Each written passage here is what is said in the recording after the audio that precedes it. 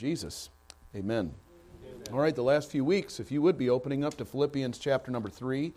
Philippians chapter number 3.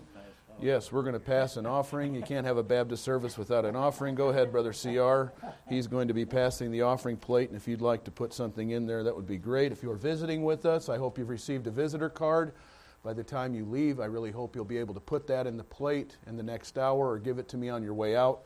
We'd love to have a record of your visit, be able to send you something in the mail as a gift of appreciation, and we appreciate you coming to be with us today. Philippians chapter number 3, we're going to read these verses. Again, we've been talking about a relationship with God, and so Philippians chapter number 3, get all set up here. Philippians chapter 3 and verse number 10, we'll begin reading there.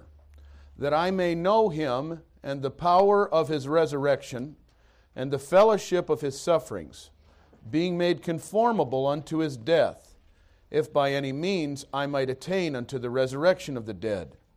Not as though I had already attained, either were already perfect, but I follow after, if that I may apprehend that for which also I am apprehended of Christ Jesus. Philippians 3:13. Brethren, I count not myself to have apprehended, but this one thing I do, forgetting those things which are behind, and reaching forth unto those things which are before. I press toward the mark for the prize of the high calling of God in Christ Jesus. Now, we started this lesson with number 1. I don't know if we can go back to number 1. The foundation of relationship. The foundation of relationship. And that is to know the Lord's person. Before you can get to know the Lord, you need to know what His person is, who the Lord Jesus Christ was. This morning, we sang a song which kind of identifies who Christ was. Hymns should bring you into contact with the truths of Jesus. Now, some spiritual songs don't have all the facts about Christ. They mention some of them, and there can be songs that are beneficial on both ends. But in this particular song about the story of Jesus, this was written by a woman who was blind, by Fanny Crosby. Therefore, everything she knew about Christ was known to her by things that she had heard from the preaching of God's Word. So she says, tell me the story of Jesus, write on my heart every word. Tell me the story most precious, sweetest that ever heard. Tell how the angels in chorus sang as they welcomed His birth. Glory to God in the highest, peace and good tidings to earth. It starts with the birth. She knew about the birth of Christ and how the angels came and announced to the shepherds that a Savior had been born. The second verse says, tell of fasting alone in the desert. Tell of the days that are past, how for our sins He was tempted, yet was triumphant at last. She's talking about the temptation that Christ went through with Satan at the beginning of His ministry, where He was tempted with the pride of life, the lust of the eyes, and the lust of the flesh. And the Lord won through His Word and through His power.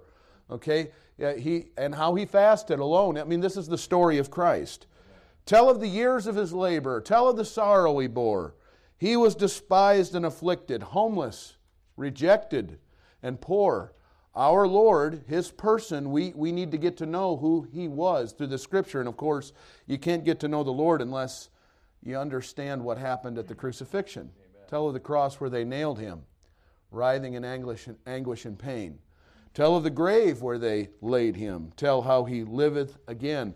Great song that we sang this morning. So we need to know His person. We need to know the Lord's power. The Lord has resurrection power. Okay? He can change lives. I remember seeing a picture of my father one time. I didn't recognize my dad. It was a picture of him when he was young. I said, Dad, who is this? The picture looked like somebody who was rough.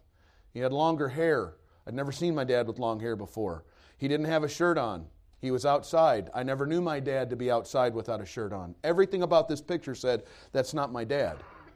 You know what happened to my dad? Jesus Christ. Changed my dad. The man I saw in that picture looked like he would use curse words. There were beer cans around in the background. I've never seen my dad take a drink. I'd never heard any curse word from my dad. God changed my dad. So I know that the Lord has great power. The Lord has changed me. I want the Lord to change you. If you're not saved today, God can change you. So know the Lord's person, His power, and also to know the Lord's presence. Of course, the Apostle Paul knew what the Lord's presence was. He went through great suffering for Him. Number 2 is the formation of faith. We talked about this with the power or the promise of resurrection and the process of transformation. This was point number 2. This is where we ended last week. The promise of the resurrection. Now listen, we're all going to die. No matter how well you are today, and some of you may die before you think it's your time. Untimely deaths take place all the time. That's why the Bible says, your life is a vapor. It's quick. You have no promise of tomorrow. The Bible says, boast not thyself of tomorrow, for thou knowest not what a day may bring forth. So you don't know when you're going to head out into eternity. So when we deal with this promise of resurrection, when we die, the Scripture promises that there is a resurrection. There's the resurrection of life. That's the one you want to be at. You want to be taken up to heaven when you die. There's 2 resurrections, the resurrection of life and the resurrection of damnation. John chapter number 5 speaks of this. Now, I am not a preacher who changes the Word of God because it's not palatable to this generation. The Bible says to preach the Word of God, preach it in season and out of season. And right now it's out of season to speak of the resurrection of damnation. If you've gone to any modern funerals, everybody goes to heaven, no matter what they do, no matter how they live, no matter if they've been saved or not. And all I'm trying to do is tell you there is a truth about being a part of the resurrection of life. If you're lost today, God wants you to be saved. He wants you to believe on the Lord Jesus Christ. And there's a promise of resurrection. The resurrection is real. And then there's also the process of transformation. Once we get saved, we have a new birth. God gives us a new life.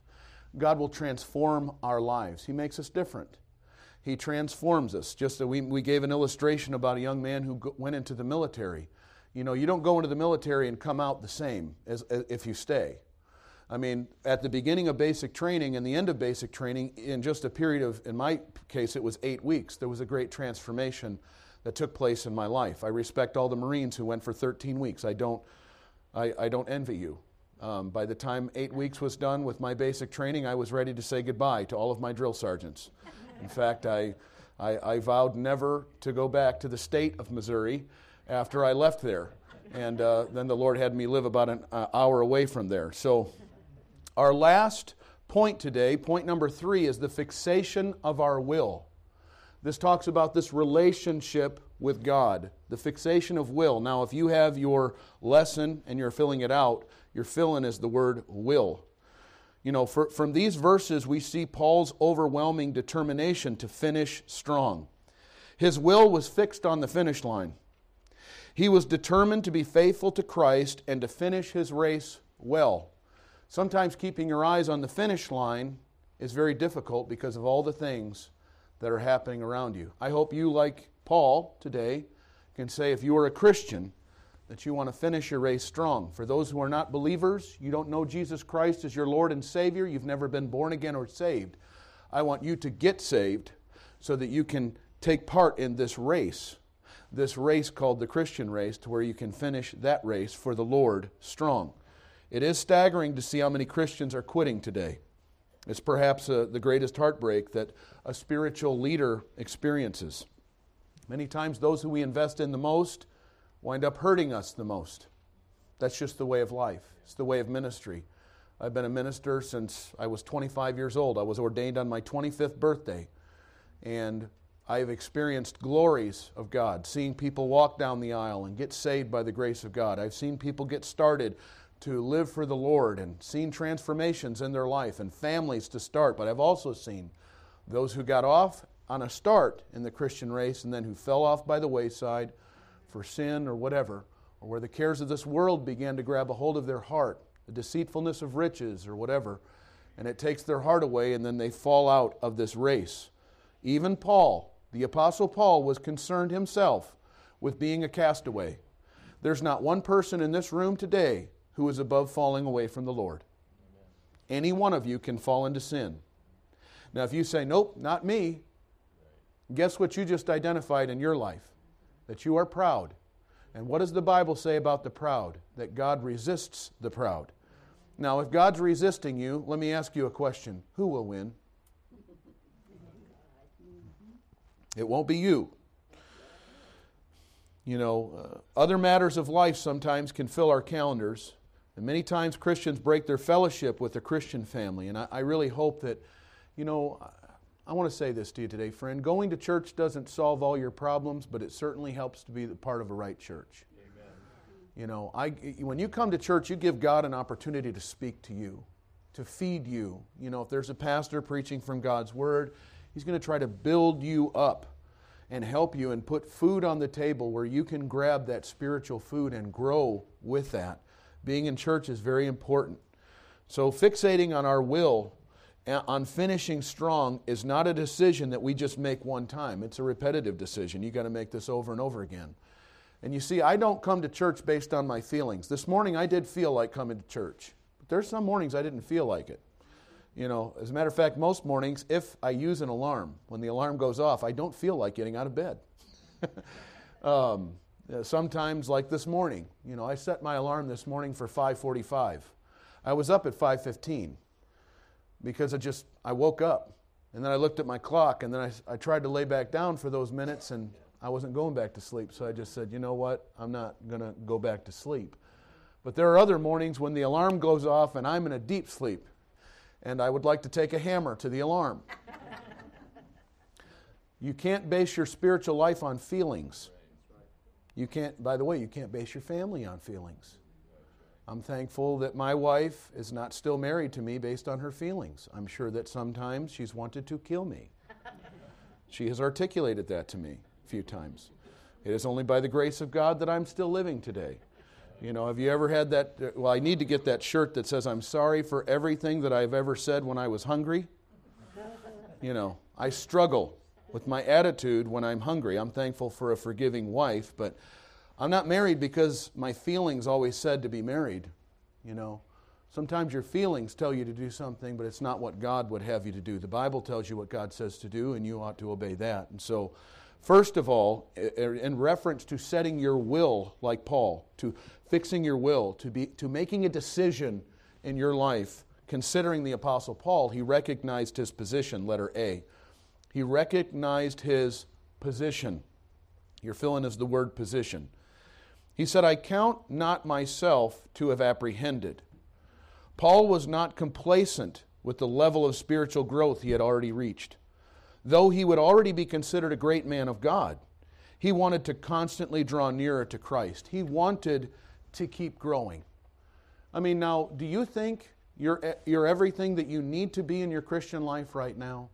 Or do you see that there's still a work that God is doing in your life? I hope that you, like Paul, could say, I need to grow.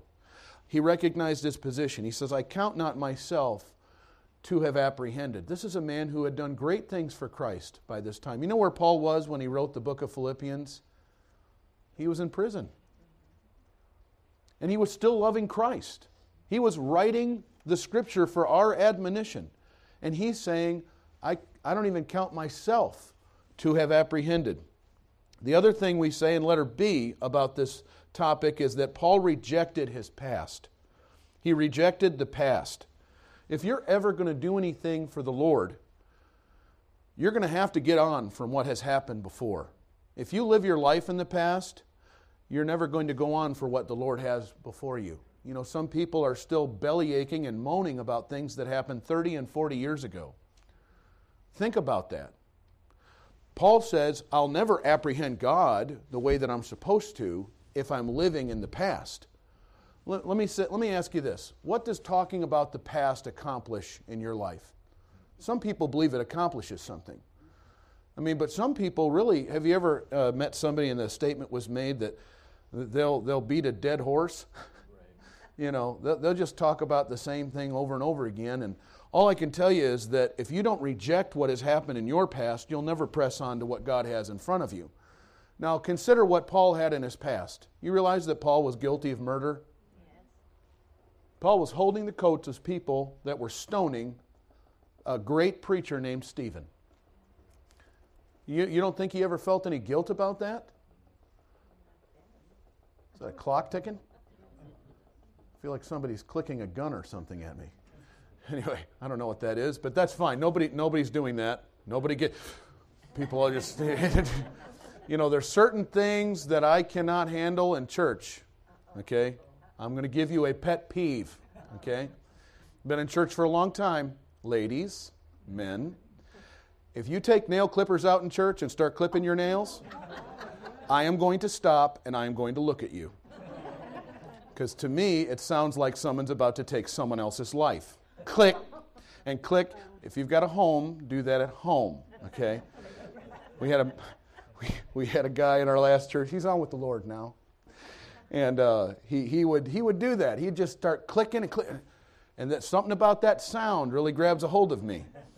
And I said, who's clicking? So I'm trying to be kind. If you're clipping your nails, please put your nail clippers away. Help us to concentrate during the service.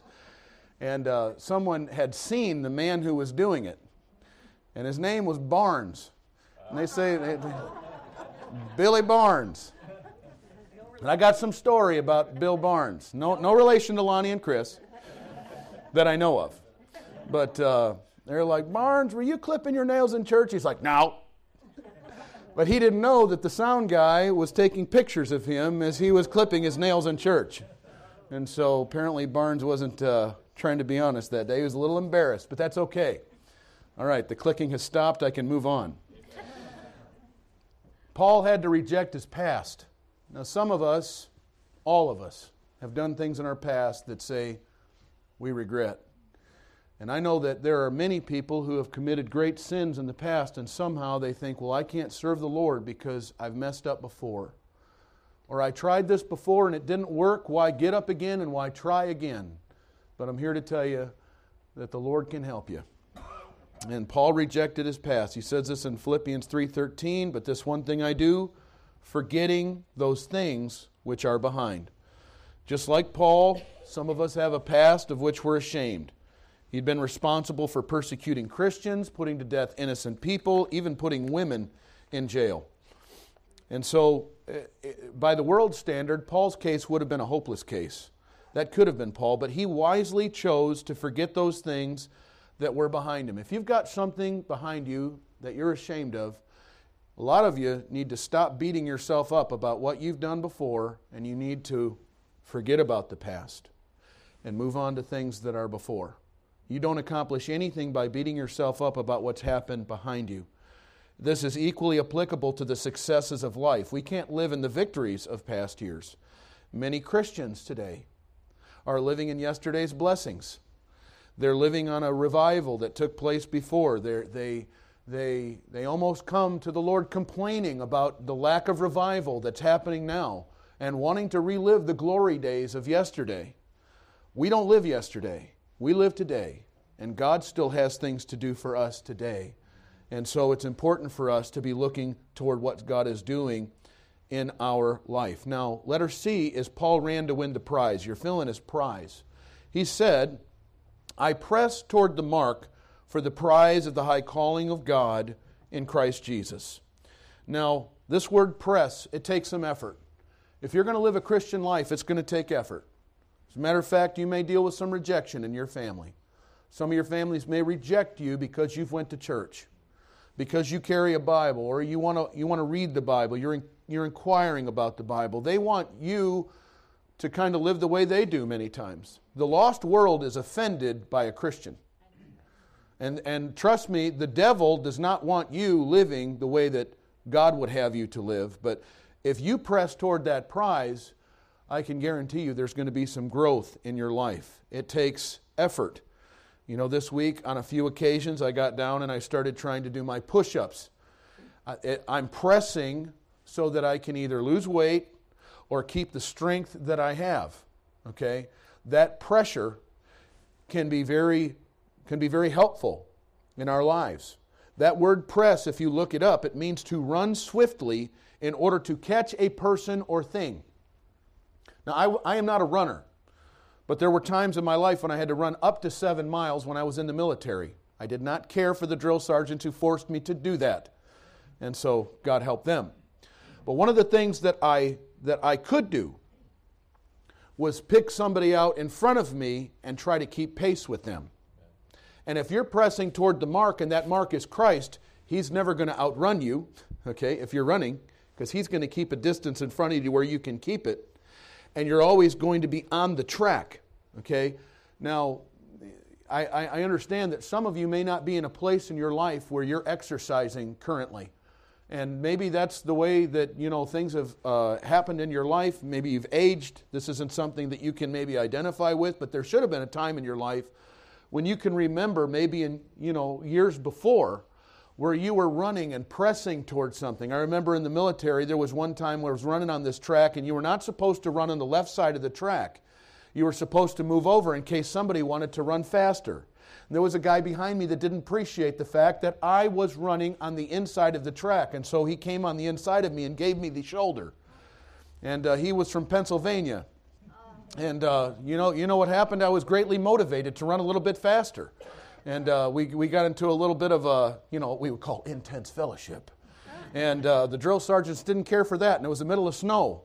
And the drill sergeant said, "Oh, you guys want to tangle?" And so they took the next 30 minutes to teach us a lesson that I never forgot. By the time it was over, we were hugging each other. Hey, it's all right, man. We were brothers. But all I could tell you was I was pressing to catch up to him after he gave me the shoulder. Now, the Lord's not going to give you the shoulder, but the Lord will run in front of you. And if you're pressing towards that prize, you're going to be growing in the Lord. Paul had a goal in view. He had something that he wanted to run towards swiftly. He wanted to eliminate distractions. That prize was attaining Christ Jesus. It was knowing Christ. Now in the book of Hebrews in the 12th chapter it says this, "Looking unto Jesus, the author and finisher of our faith." Now think about that. If you're having your eyes on Christ, you'll be able to finish the race. How many of you have a riding lawnmower? Anybody?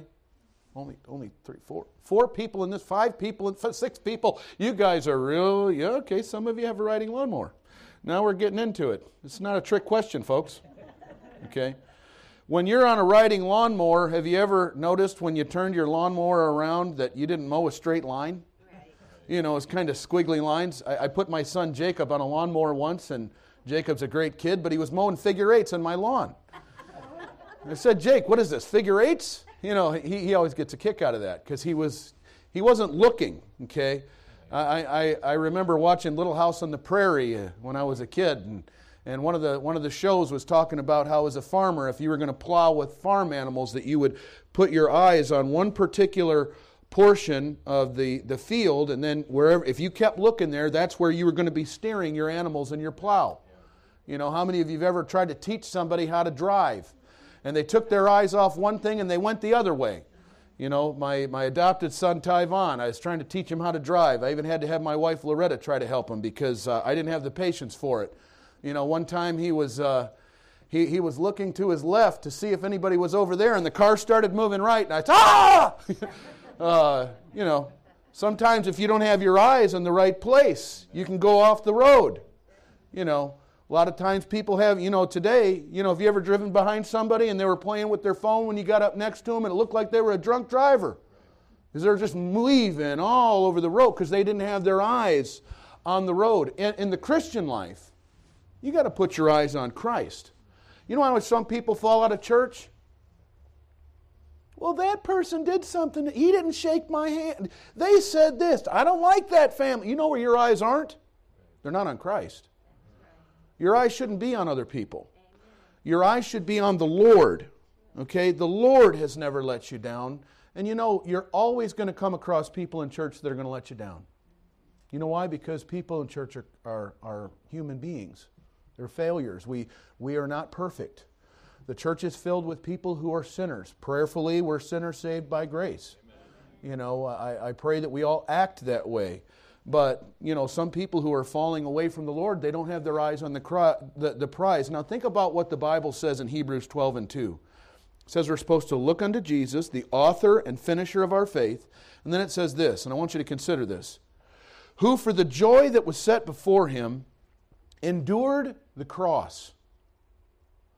Who for the joy that was set before him endured the cross. Now, let's think about the cross for a second. Very cruel way to put somebody to death. Only a depraved human mind would think of putting someone to death by nailing someone to a cross of wood.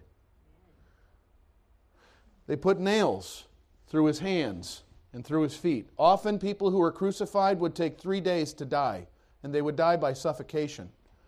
It was extremely painful. All of your weight was on those nails. People would kind of slump down. If you study crucifixion, they would slump down and they'd have to lift themselves up on those nails to take a breath. You might remember how Pilate was amazed that Jesus was so soon dead, because he was dead the very same day that he was crucified. The Bible says that he endured the cross. He despised the shame. There was great shame that came upon Christ as he was crucified. The Bible says that he didn't hide his face from the spitting. People spat upon him. They stripped his clothes off of him. They hung this man basically naked up in front of his own mother after they had beaten him to a point where he was irrecognizable as a human being. The Bible says in the Old Testament that they plucked the beard from his face. Those of us who have a beard, mine's pretty short today, but I'm sure Jesus had a bit of a longer beard. I've never experienced what it would be like for someone to grab a hold of my beard and literally pull it out of my face. I'm sure that wasn't easy. The Bible says they put a bag over Christ's head and that they were smiting him with the fist and then telling him to prophesy to them. If you're the Christ, they made sport of him. Many brutal Roman soldiers, buffeted him. The Bible says they took a reed, like a baseball bat, a stick. The sister has a cane back there. I'm sure that's kind of what the cane looked like. They were taking that and they were wailing on the head of our Lord. They took a cat of nine tails. They took a whip that was interwoven with glass and knives, and they delivered it into his back. They tore his back open. Typically those whips, if you study history, it would wrap all the way around the front of a man. They were tied up from the top, so your skin was taut. And they'd throw that whip and they'd yank that whip away so that it would tear your flesh away with the whip. History tells us that Christ was whipped 39 times. His back was beaten and bloodied. The Bible says that Christ despised the shame. But it says that now he sat down at the right hand of the throne of God. The whole point of that was who for the joy that was set before him endured the cross, despising the shame. What was the joy? If you're saved, you were the joy that was set before him. You were the reason that Christ came to die. And I like the writer of the song who said, when he was on the cross, I was on his mind. We all had a friend in Jesus Christ. No matter where you came from, I personally came from East Detroit, Michigan. That was when I began to come into contact with this man named Jesus Christ who loved me enough to die for me. And I'm still humbled today that the Lord would be willing to go all the way to Calvary for me. Because of that, I'm pressing toward the mark. I'm pressing toward that prize along with Paul. A marathon race is 26.2 miles. It's not for those who have not put any effort into the preparation. An effective marathon runner is trained and is determined to finish the race and successfully cross the finish line. Now, it would be foolish if in the thick of the race a runner was oblivious to the track before him but was instead scanning the crowd of onlookers and waving at his fans. How foolish it would be for us to slow down to a light jog the last mile. Of course, if you see that finish line, you want to give it everything you got to get finished. At the conclusion of Paul's life, he could say that he was faithful to the end. Now, if you have your Bible, flip over a few pages to the right to the book of 2 Timothy, chapter number 4. 2 Timothy, chapter number 4, one of my favorite passages in the Bible. This man, Paul, who wrote the book of Philippians, is now nearing the end of his race. I'm almost ready to go. And boy, it's good to be ready to go. I hope you're ready to go today. If you're not ready to go, you're in the right place, because before you could have been not ready to go when you came into church, but by the time you leave church, you could be ready to go. And so Paul said this in 2 Timothy chapter number 4. He says, "For I am now ready to be offered, and the time of my departure is at hand. I fought a good fight. I finished my course. I have kept the faith. He goes on to say that there was something waiting on him in heaven, in glory. And so, this is the declaration of a man who built well below the baseline to have this relationship with the Lord. He had a solid foundation of a growing relationship with Christ. His faith had taken form and was strengthened over the years of his Christian life, and he had fixed his will on the prize of knowing Christ. It was the most important thing in his life, the Lord. The Lord was the most important thing of his life, and what he said was, at the end, he said, I'm ready to go. I'm ready to be offered. He was going to be martyred for his faith. Now listen, if I was heading for a guillotine and they were going to cut my head off, I'm not sure that I would be as happy as Paul was. But you know, it's just my body. It's my earthly temple. One day this house is going to be empty. This isn't, you know, what you see isn't me, okay? What's inside of me is eternal. God's going to take that portion of me to glory when I'm all done. And Paul was able to say, I'm ready to go. He said, I'm ready to depart. And so, the structure of your life should be built upon this relationship with Jesus. And this foundation is going to determine whether or not you are going to be successful in your Christian life. Now, in the last few minutes of Sunday school, where is your foundation today? If you make your foundation, by the way, you know, music should not be a foundation in your life, because music, God wants music to be an added thing to your life for your growth as a Christian. The most important thing you have in your life is God's Word. You can't survive without this. This is the foundation of your life. As a matter of fact, sometimes if you're trying to get to know God through music, some music is very shallow and it doesn't teach you anything doctrinally about who Christ is, what He wants to do for you. But the Word of God is quick and it's powerful. It builds you. This is the food that we need as God's people. The Bible says that we're supposed to be like a newborn babe, desiring the sincere milk of the Word in 2 Peter 2 and verse 2. Over in the book of Hebrews, it talks about there was a time in these Christians' lives where they had lived so many years with Christ, but they needed to go back to the milk of God's Word and not to the strong meat. You know, there's some nutrition that we get from God's Word. You know, let's say, you know, somebody wants to build a home again. You got to start with those first truths. You're going to teach somebody how to fly an airplane. Where are they going to start? Well, they're going to have to start with whoever built that airplane. They're going to have to understand all the engineering behind that plane and how all these things work. If you want to understand the Christian life, you're going to go to God's Word. This is our foundation for everything that we believe. So that foundation is very important. Now, if you try to build off of things that are not a part of this foundation, the Word of God, the Bible likens that person to someone who's built upon the sand. And when the winds come and the rains come, that house is going to fall. And the Bible says great will be the fall of it. Now, a couple of things that we can say by way of review from this lesson. First of all, there were 3 ways that Paul said in this passage that we could get to know the Lord. What 3 ways to know Christ did Paul give us in point number 1? To know His what? Okay, His position was one of those things, or His person, His power, and His presence. Okay, when we deal with 2 or 3 ways that we can get to know the Lord, what 2 or 3 ways could you get to know the Lord better? Could you build on this foundation?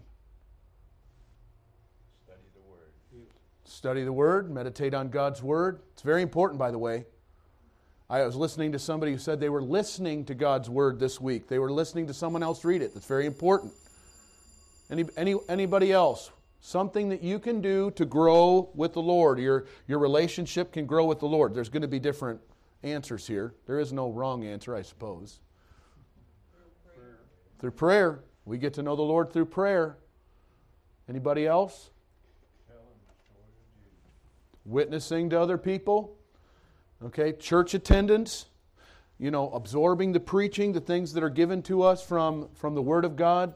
These are ways that our relationship with God can be solidified. Our foundation will be strong. All right, thank you for your attention this morning. Let's pray and we'll be dismissed to go over to the sanctuary. Our Father, we pray your blessings on the teaching of your Word. Thank you for those who gathered out this way. I pray, Lord, that our relationship with you would be strong, that we would be growing, that like Paul we would be pressing toward the mark, that our will would be focused, that our decisions would be clear. Lord, help us to love you the way that we should. We pray these things in Jesus' name. Amen.